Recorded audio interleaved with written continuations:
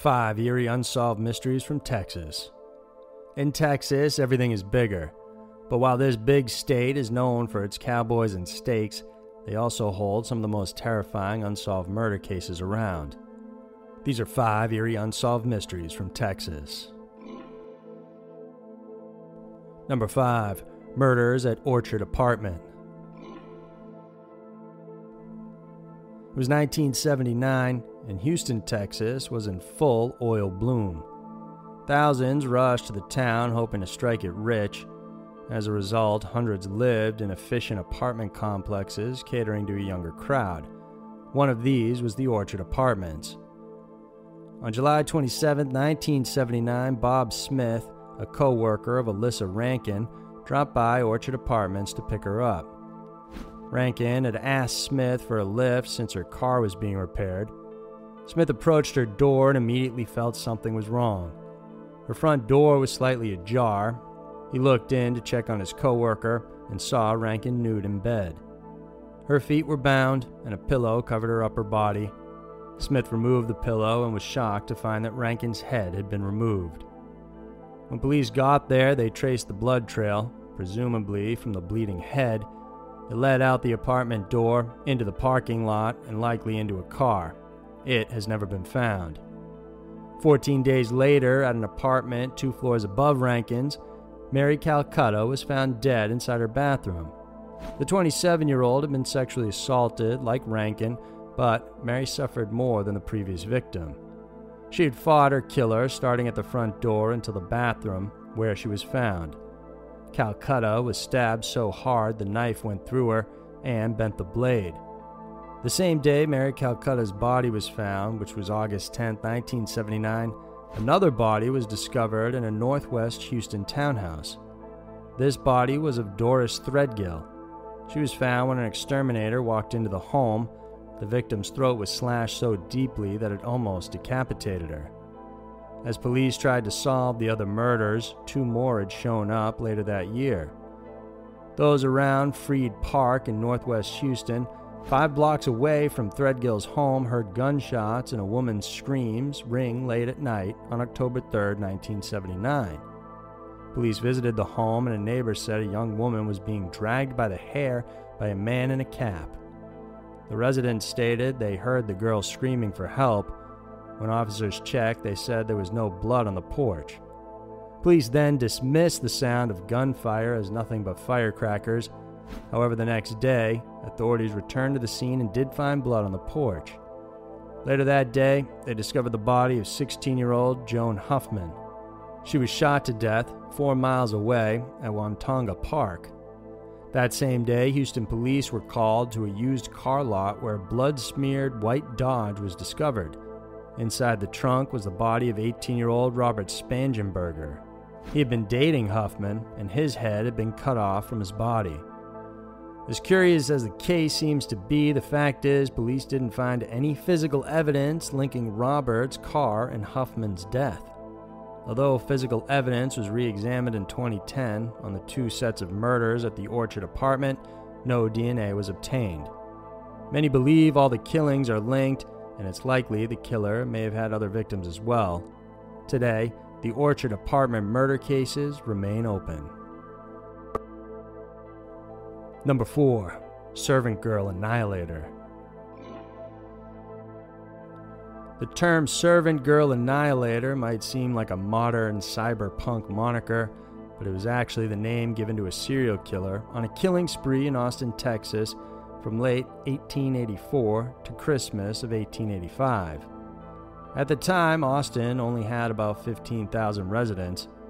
It was a prospering town with the state capitol building being constructed and attracting plenty of new jobs and workers to the area.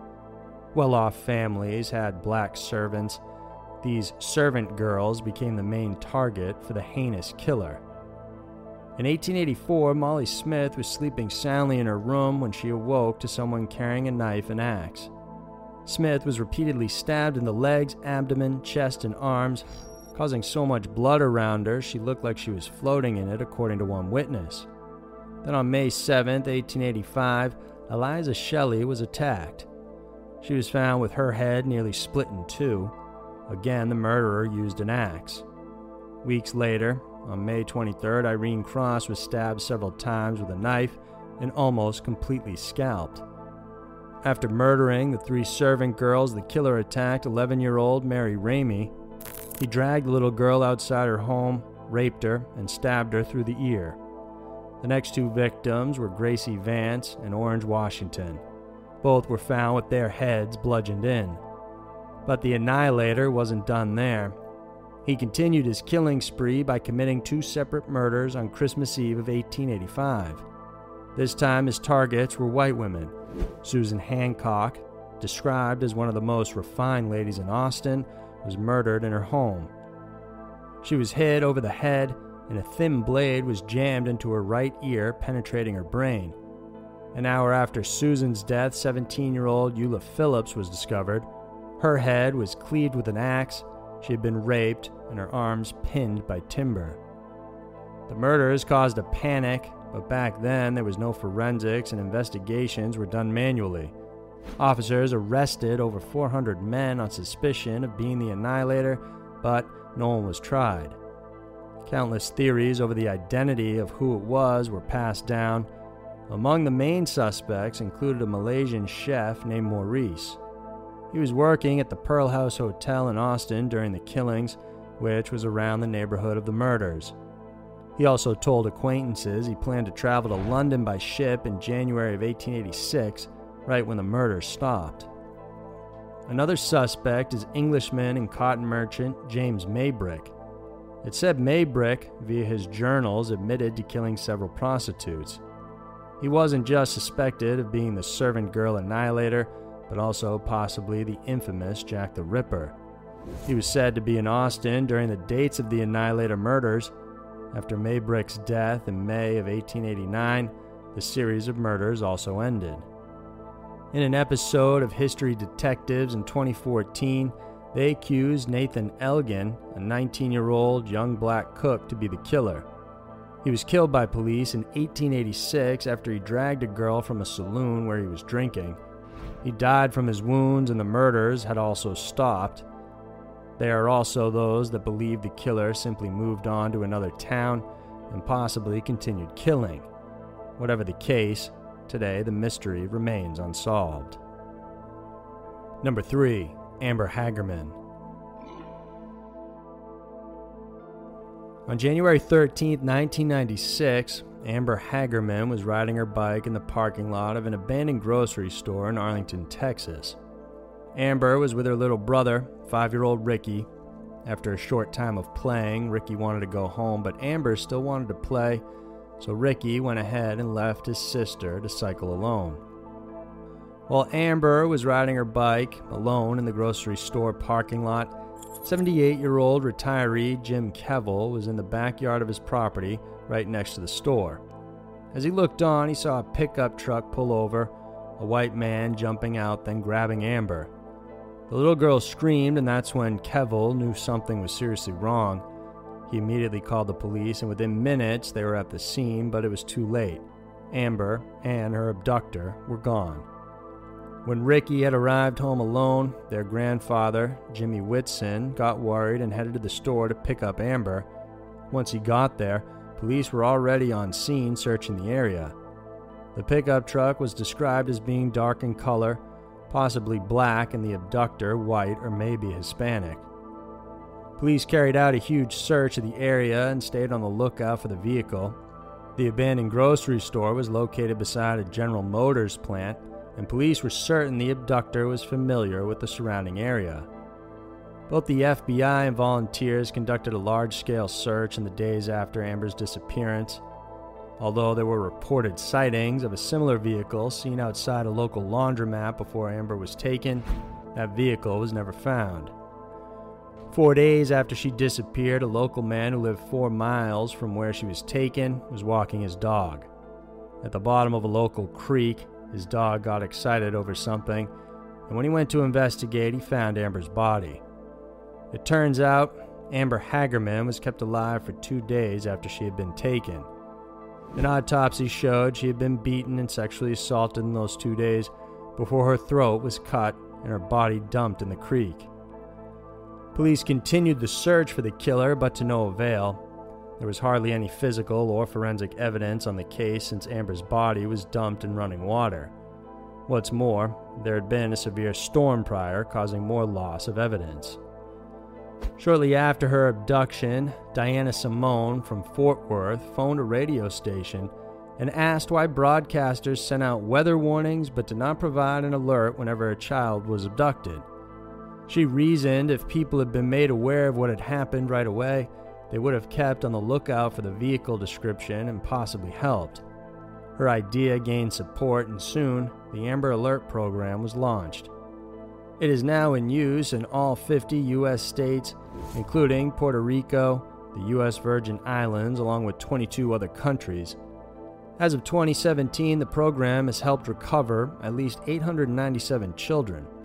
As for Amber Hagerman's case, despite having over 8,000 leads and nearly 50 officers working on the case, it has remained unsolved to this day. Those with information are encouraged to contact Detective Ben Lopez or the Tarrant County Crime Stoppers. There's a $10,000 reward for any information leading to an arrest. Number 2. Megan Curl.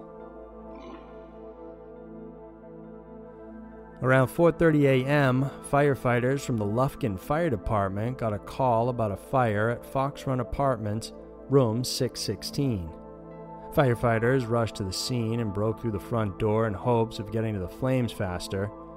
Once inside, though, they discovered the body of a young woman tied to a bedpost in her nightgown with a plastic bag over her head.